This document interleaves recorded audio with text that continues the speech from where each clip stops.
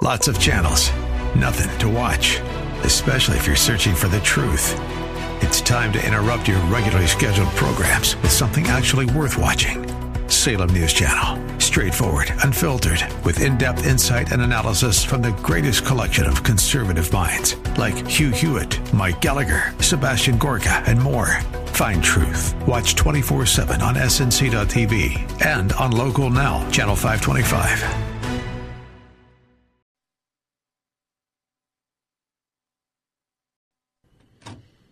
Yes, it is, and welcome back. Happy April 11th, 2022. Hope you had a great weekend. A friend tells me this morning she had a friend visiting her from out of town. And when she was driving her back to the airport, her out-of-town visitor saw someone littering and called 911 on her cell phone to report the littering. She talks to one of the operators who kind of dismisses the call and gives her another number to leave a message on where there's a recording. This out-of-state friend, this person who called 911, is furious. How is it she would be given such short shrift from the hotline to call the police when she's reporting littering? My friend says to her in the car, well, you know, the police are pretty stretched right now. It's all they can do to keep up with, serious crime. The out-of-state person said, oh, you mean because of that right-wing talking point about how the police are being defunded? That's just a myth. Two things then happened. My friend stopped discussing the topic and moved on to something that didn't require an accurate history lesson of the last 2 years. But then another realization came as well.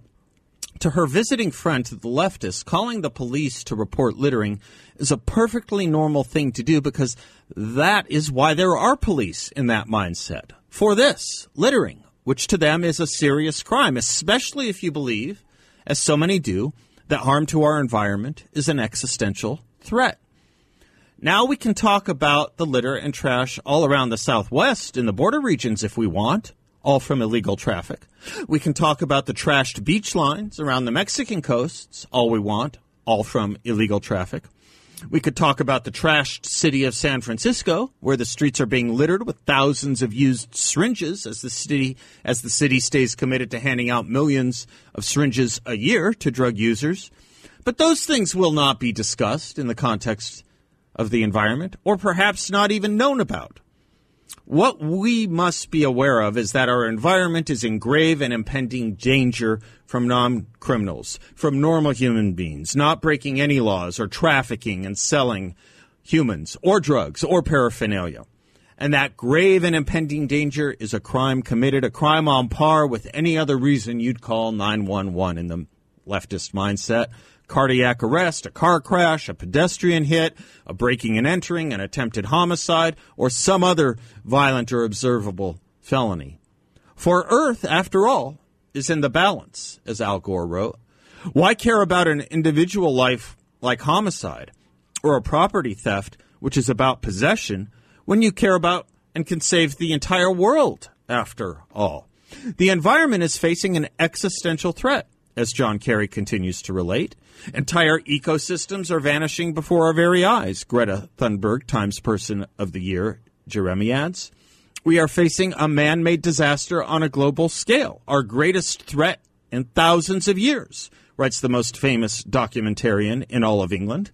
Climate crisis is the greatest threat to human rights ever. The economies of all nations, the institutional, political, social, and cultural fabric of every state, and the rights of all people and future generations will be impacted. Direct quote, UN High Commissioner for Human Rights. I could go on and on with such sirens and alarms. The very kind of language many of us had recognized before with our last existential threat, the one that would lead to a dark winter of illness and death, and that death count being in the millions. Before that, we were in a constitutional crisis because Donald Trump was president. And when it wasn't a constitutional crisis, as Joe Biden would put it, Donald Trump was an existential threat to the United States. That is when he wasn't an existential threat to the Constitution. We were used to the language, the assurance that Ronald Reagan would lead us into a nuclear holocaust, which would bring about a nuclear winter. The Democrats even ran ads, television ads on that, from the perspective and view and stage, the eyes of a kindergarten classroom and its students.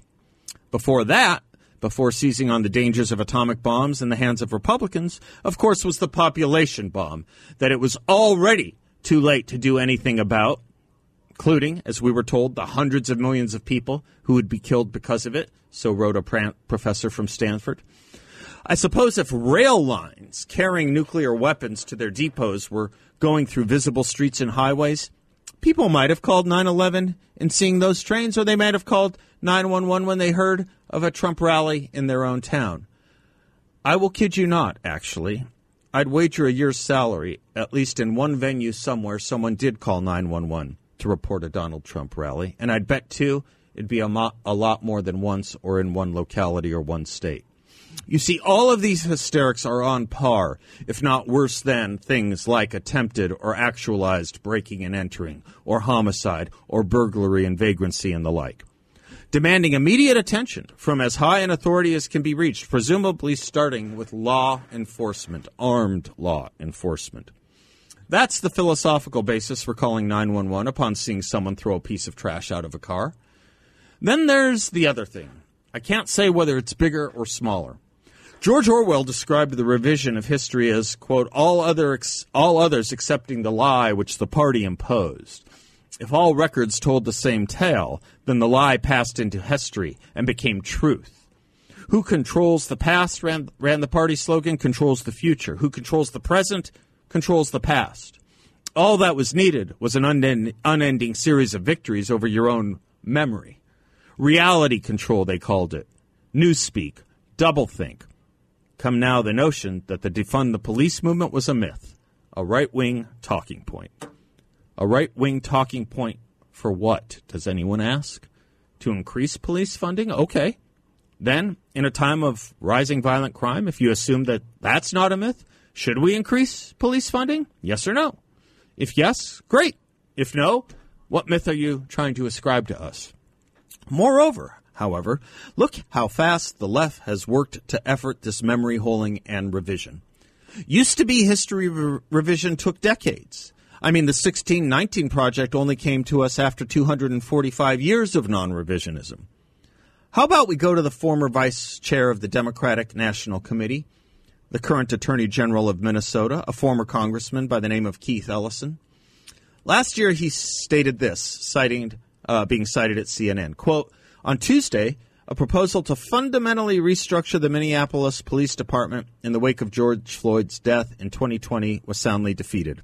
A setback that even many Democrats acknowledged could be laid at the feet of the defund the police movement that some within the party embraced last summer. And I think allowing that moniker, defund the police, to get out there was not a good thing. Close quote. That's Keith Ellison, Attorney General D of Minnesota. So CNN and the Washington Post believe Democratic Minnesota Attorney General Keith Ellison that there was a recent defund the police movement from his party and that it was a mistake. So it existed at least there, right, in the precincts of CNN and the Washington Post and in Keith Ellison's mind. It's not a myth? Not so sure? Well, Minnesota was the first ground zero, as that's where George Floyd was. Here's another report from CNN more recently. 9 members of the Minneapolis City Council appeared in an event in June 2020 in which they pledged that they would work to dismantle the police force in the city. They did so on a stage that featured large cutout letters spelling out defund police. We committed to dismantling police as we know it in the city of Minneapolis, said City Council President Lisa Bender, again quoted on CNN. When not calling for defunding the police, the Democrats were calling for the elimination of certain law enforcement agencies, like Kristen Gillibrand, U.S. Senator from New York, D, who called for exactly that with Immigration and Customs Enforcement. It wasn't just the squad. It was Kristen Gillibrand. There was Congresswoman Cori Bush last year. Quote, defunding the police isn't radical, it's real.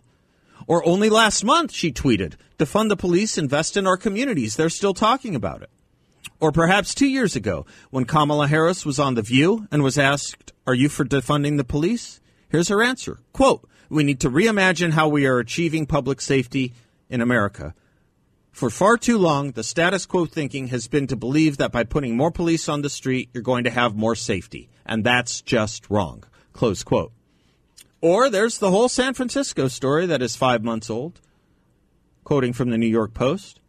After Black Lives Matter protesters last year demanded that cities defund the police, San Francisco Mayor London Breed held a press conference to announce that her city would be one of the first to do exactly that.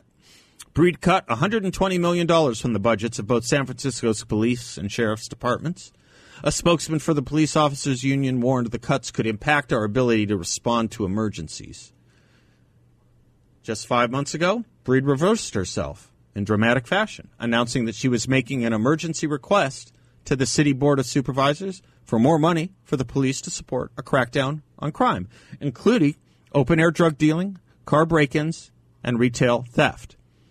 As London Breed could instruct our vice president, we experimented with your idea that more police equals more safety is wrong, and it turns out the idea was wrong. We now need more police because of our experiment with your idea. Or, of course, we could look at the most popular civic movement in America from 2020 to 2021, and maybe, I don't know, still, Black Lives Matter. I don't believe there was a Democratic elected official who didn't march to and under their banner, any more than any professional athletic team in most colleges and schools and corporations. One of the official BLM planks was to defund the police. Today, or at least as of checking this morning, it still does. Can one march to and under the Republican Party and maintain that the belief in tax cuts are a myth? Can one march to and under the banner of the Nation of Islam and deny Louis Farrakhan as sexist and racist? Can one march to and under the banner of the Democratic Party and maintain that abortion or tax hikes are not taken seriously? New York Times headline, June 11th, 2021. Departures of police officers accelerated during a year of protest retirements nationwide were up by 45% and resignations by 18% in the 12-month period ending in April. Close quote. Why am I energized about this? I could have done so many issues, including transitory inflation and gas price hikes being caused by Russia and sanctions being a deterrent to all this before they weren't, to nobody who wants to leave Afghanistan will be left behind, to I don't believe the Taliban will take over Kabul. I'm energized about this because it will not stop. COVID, mass closings of businesses and churches and synagogues, arrests for outdoor religious celebrations, shutting down of recovery meetings, not allowing the truly sick or aged to be visited in the hospital, using nurses to spread a political message, using children to satisfy the paranoia and anxiety, self-created paranoia and anxiety of adults. All of this will be and may already mostly be forgotten, as will the increased death toll of drug overdoses and suicide attempts as a result of everything I just said. And on we will then plow to the next existential crisis that will make us change everything and shame those not on board. That is what the permanent revolution Marx and Trotsky spoke about requires. Until its failures, as all socialistic experimentation yields, are realized. And then the task will be to memory hole it, just as we have done everything else. One way to memory hole it is to attribute it to a myth or a right-wing talking point. We don't teach children about race, but don't stop us from trying. You will be engaging in a myth. We don't teach children about sex changes, but don't stop us from trying to. You will be repeating right-wing propaganda. We don't have boys trying to compete in women's sports, but don't stop us from trying that, for you will be engaging in a hoax. George Orwell put it that, quote, and so it was with every class of recorded fact, great or small. Everything faded away into a shadow world in which finally even the date of the year had become uncertain, close quote. Resist that, I beg of you. Remember, Orwell did not write an instruction manual. He wrote a warning and cautionary manual. Woe be unto society that exchanges and confuses danger for utopia. Where's the 911 for that? I'm Seth Leibson, 602-508-0960. We'll be right back.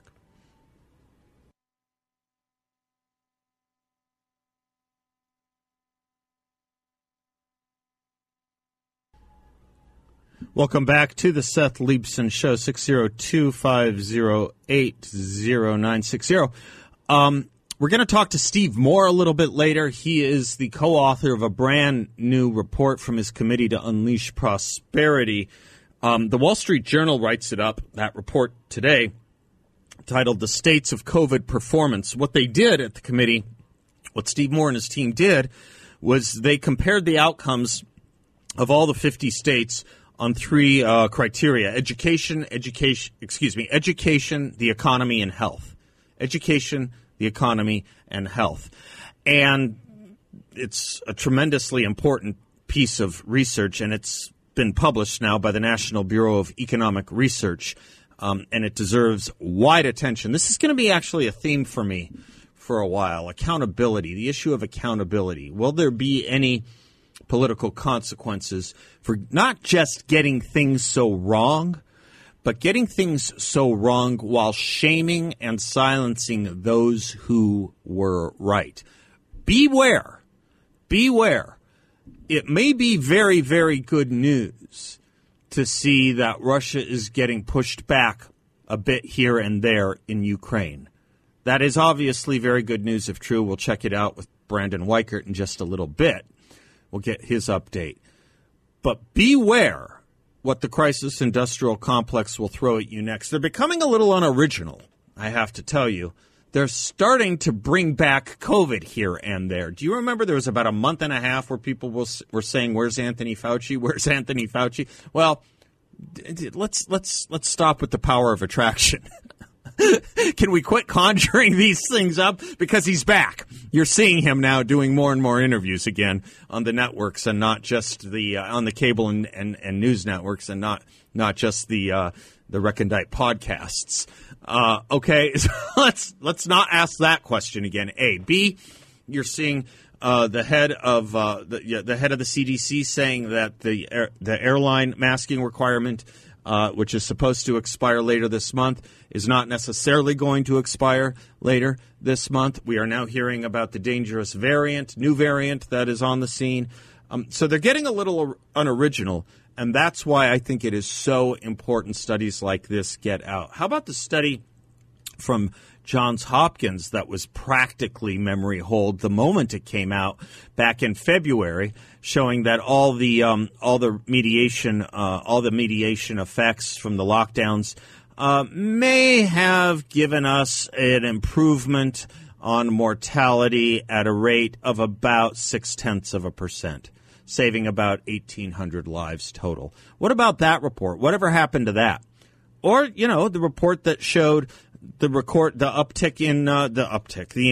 dramatic increase in drug overdose deaths and the increase in ED admissions and suicide attempts, and now all the other stuff we're learning about children's social and emotional distress, never mind the learning loss.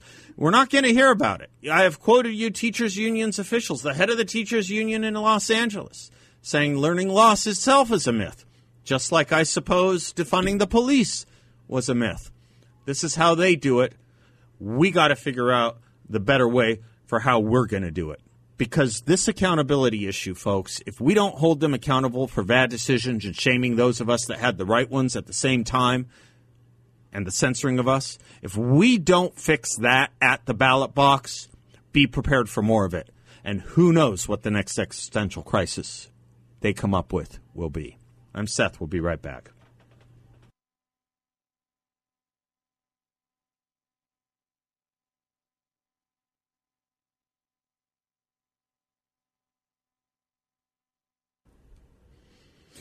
Welcome back to the Seth Leibsohn Show. 34 past the hour brings us John Dombrowski with his Culture and Economy update. John is the president and founder of Grand Canyon Planning Associates. GrandCanyonPlanning.com is his website, and he has his own show, The Word on Wealth, heard every Saturday morning at 7 a.m. As optimistic and energizing as he is, I was listening to your show this Saturday, John, while I was running. You're good company, man. You're good company. Oh. Well, thank you so much, Seth. How you doing? I'm doing fine. I hope you had a good weekend. Great. I did. Thank you so much, yes.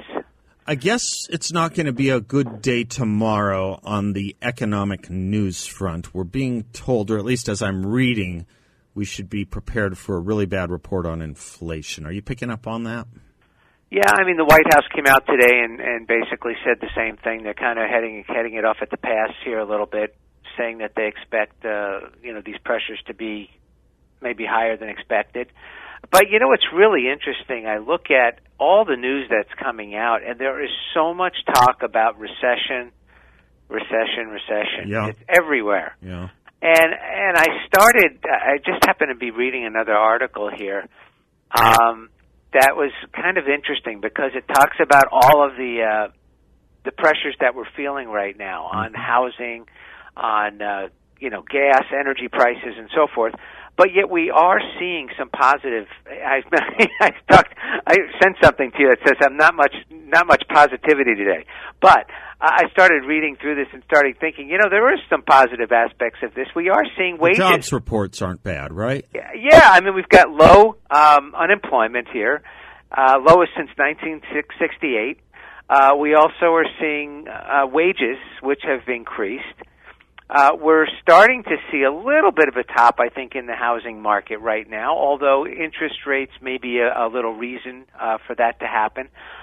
With the average, I think, cost of a home right now, the monthly payments because of mortgage rates rising is up about $200 or $300 a month in a expense on a mortgage payment, and those types of pressures are going to maybe cut back a little bit on some of the personal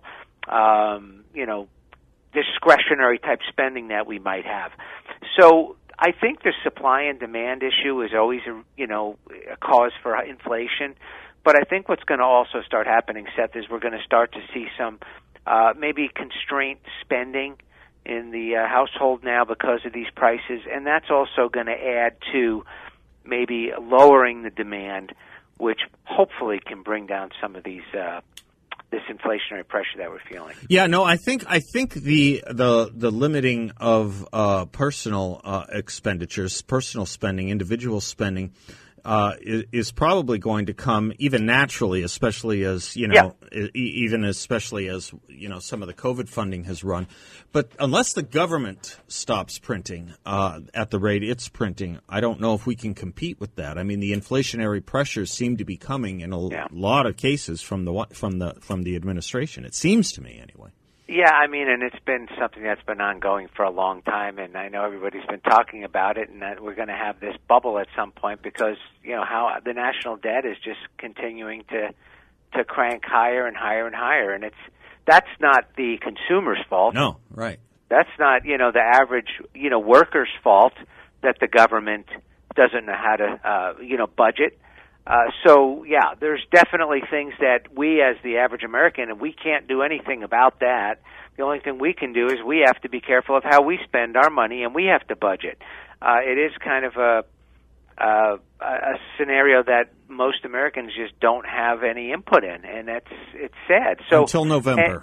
I was just going to say until the vote. But I would say this, is we've got to hold these officials accountable. That's a big issue. I mean, even if there is a sweep in the House and the Senate, right. Seth, we've got to hold them accountable. Oh, that's right, because Republicans offend too here. Yeah. All the time. You bet. Yeah. You bet. It's not all one-sided. No. And so, talk is cheap, but the debt is not cheap. That's right. And we need to get a handle on it. There's no question. But you're right. Our vote is our vote is going to be really meaningful coming in November. Thank you, John.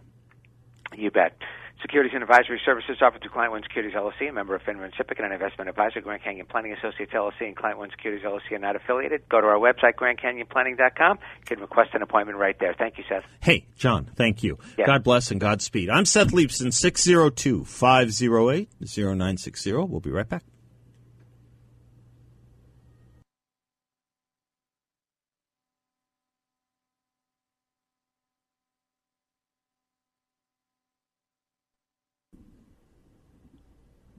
Welcome back to the Seth Leibson Show, portions of which are brought to you by the good folks at Balance of Nature. I take their fruits and veggies every single day. Whole food nutrition. The fruits and veggies are made from fresh, whole produce through their advanced cold vacuum process. The vitamins, minerals, and phytonutrients of the fruits and vegetables are preserved so you get the vital nutrition in each capsule. It's the only whole food supplement with no additives, fillers, extracts, synthetics, pesticides, added sugar, anything, nothing. Nothing but fruits and vegetables. All natural. 100%, not 99 point something, 100%. 100% third-party tested for all of the above, of course, as well as for pesticides and heavy metals. You want to keep yourself healthy. You want to improve your health. You want to boost your immunity.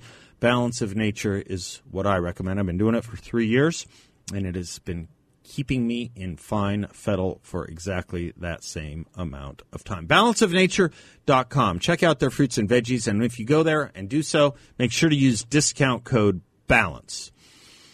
You know, one of the things that's interesting about universities and colleges and universities, one of the things that's interesting about them is that very often they try to exist in the dark, in the sense that they don't want too much of the outside world peeking in, because what we see is pretty rotten. As the old philosopher from Cambridge said, Professor William Smith said, the chief task of your education is to know when a man is speaking rot. Well, you shine a light inside these places and you kind of get it. But once in a while, they are so shameless about these things. They are so far removed from where the public is, they don't realize that they're speaking rot in public. They don't realize that they're exposing and indicting themselves. And we see this from the fallout at the University of Chicago from last week's conference. One of the interesting things to note about the fallout from it is it has a lot of reverberations, and none of it came from a need to call the police. None of this was the result of violence attaching to the speakers. You know why? All the speakers were liberal. All the speakers were liberal. And the controversy that came from three students who dared to ask questions of these liberal panelists that were being exposed, on cable, none of them acted violently. None of them shouted. None of them held signs. They asked respectable questions. And what's interesting further about that is that this was kind of, as they say, a heavy-hitting set of panelists. The conference was titled Disinformation and the Erosion of Democracy. Many of you, we talked about it last week, many of you have seen highlights of it. Many of you have seen the social media questioning and answering of Ann Applebaum and Jonah Goldberg and Brian Stelter. What's interesting, you think about the attendees from, Ann Applebaum and Jeffrey Goldberg was there. He's the editor of The Atlantic. Brian Stelter is the media reporter for CNN. And then, Steve Hayes, who was the editor of the Weekly Standard, and now he and Jonah Goldberg have their own project. I don't even remember what it's called. It doesn't matter. Is it The Bulwark? I don't know. It doesn't matter. These were heavy hitters, according to the elite culture and, the high-minded. Ann Applebaum, Jonah Goldberg, Steve Hayes, Brian Stelter, CNN. And what's interesting about that is they folded like a wet noodle, to mix the metaphor. They folded like a wet suit.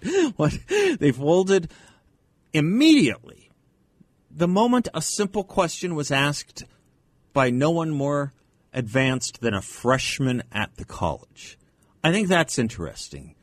The high culture and media threw the best they had, and they went down in the face of simple questions from honest, calm students who had done their research. Let's remember that. The people that we are critical of, the people who are shaping too many young minds and too many adult minds, aren't that good. They aren't that good. This isn't the best and brightest America has produced. It's just they are that rigid and that respected by their own echo chamber. Their own echo chamber thinks they're good, so they say, well, let's go put on a conference at the University of Chicago and get out our points about disinformation and the erosion of democracy. And a few students at the University of Chicago, freshmen, said, we see you coming. And they took them on, and these people couldn't answer their way out of a paper bag. Daniel Schmidt, one of the students at the University of Chicago, wrote this up, saying the Atlantic Gab Fest was billed as a space for rigorous dialogue, where the light of truth would scatter the darkness of disinformation. But the dialogue and criticism, it turned out, didn't extend to the blue check media's own role in proliferating disinformation. Even before the event got underway, he writes, I was skeptical. The conference struck me as one more chance for America's corporate class to collect fat honorarium checks in exchange for addressing obedient students keen to join that class. My suspicions were soon confirmed. Given the opportunity to ask questions, most of my fellow students lobbed softballs at the speakers in worshipful tones more befitting a royal audience than a university. I wondered if I would be able to ask at least one critical query and receive an honest, meaningful response. As it happened, I got a chance to question Anne Applebaum, the Pulitzer-winning historian and Atlantic staff writer, following her session with Obama consigliere David Axelrod. For nearly an hour, Applebaum had effused about how important it is to fight disinformation, so I asked her if she thinks the media acted inappropriately in immediately dismissing the New York Post's reporting on the Hunter Biden files as Russian disinformation, a claim we now know to be completely false. It wasn't meant to be a gotcha question, yet Applebaum gave a stupefyingly arrogant answer. She said, quote, my problem with Hunter Biden's laptop is I think it's totally irrelevant. I mean, it's not whether it's disinformation. I don't think the Hunter Biden business relationships have anything to do with who should be the president of the United States. So I don't find it to be interesting. I mean, that would be my problem with that as a major news story, close quote. Well, in 2020, two tech giants, Facebook and Twitter, had throttled the Post's expose on Hunter's business dealings, which implicated one of two major party presidential nominees, and the media had uncritically echoed the false assertion of 50 former spies that this was a Russian misinformation campaign. And yet here's Anne Applebaum nearly 2 years later at an event dedicated to combating disinformation, claiming she doesn't find any of this to be interesting. It's nonsense. Back when the Hunter files were a live crisis for the Biden camp, Applebaum published a lengthy essay in The Atlantic that aimed to discredit the reporter who broke the laptop story.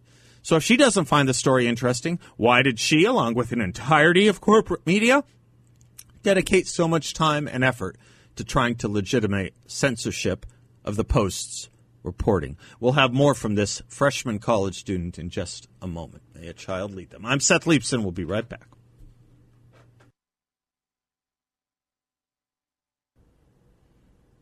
What does Al Pacino say in Son of a Woman about the kid he's defending? He's going to make you proud someday. This Daniel Schmidt at University of Chicago, he's already making his parents and his, I hope, school proud, talking about his question of Anne Applebaum at the University of Chicago's conference last week. He writes, Applebaum's haughtiness perfectly encapsulates why so many Americans are distrustful of the corporate outlets that claim to defend truth against post-truth disinformation. Figures like Applebaum don't actually seem to care about disinformation. They just use the word as a tool to advance their own class and political interests. He's focused on Anne Applebaum. Might as well have said the same thing about Brian Stelter, or for that matter, Jonah Goldberg, who equally dismissed the story along Anne Applebaum's line. There was another Goldberg there, Jeffrey Goldberg. He's the editor-in-chief at The Atlantic. He put a cherry on top of the whole thing when he lamented at the conference that it had been, quote, the subject of disinformation campaigns, close quote. Assuredly, he was referring to Daniel Schmidt's question. Of course he was, as Applebaum's spluttering answer went viral on social media, garnering nearly 3 million views. Disinformation apparently is when the self-appointed guardians of truth are exposed as partisan operators and handmaidens of high-tech censorship. In the end, the conference's message was unmistakable. College students don't ask critical and honest questions. Sit and obey. You all have made it to a top 10 university. Now you're expected to behave like us. Learn to show utter contempt for millions of your fellow citizens. Welcome to the elite, and good luck with those Yale Law applications. Yeah, that is the message they are trying to send. But again, I think the message for us is to look at how easy it was to take down the best and the brightest. There was no grand strategy. There was no grand pre-planned effort.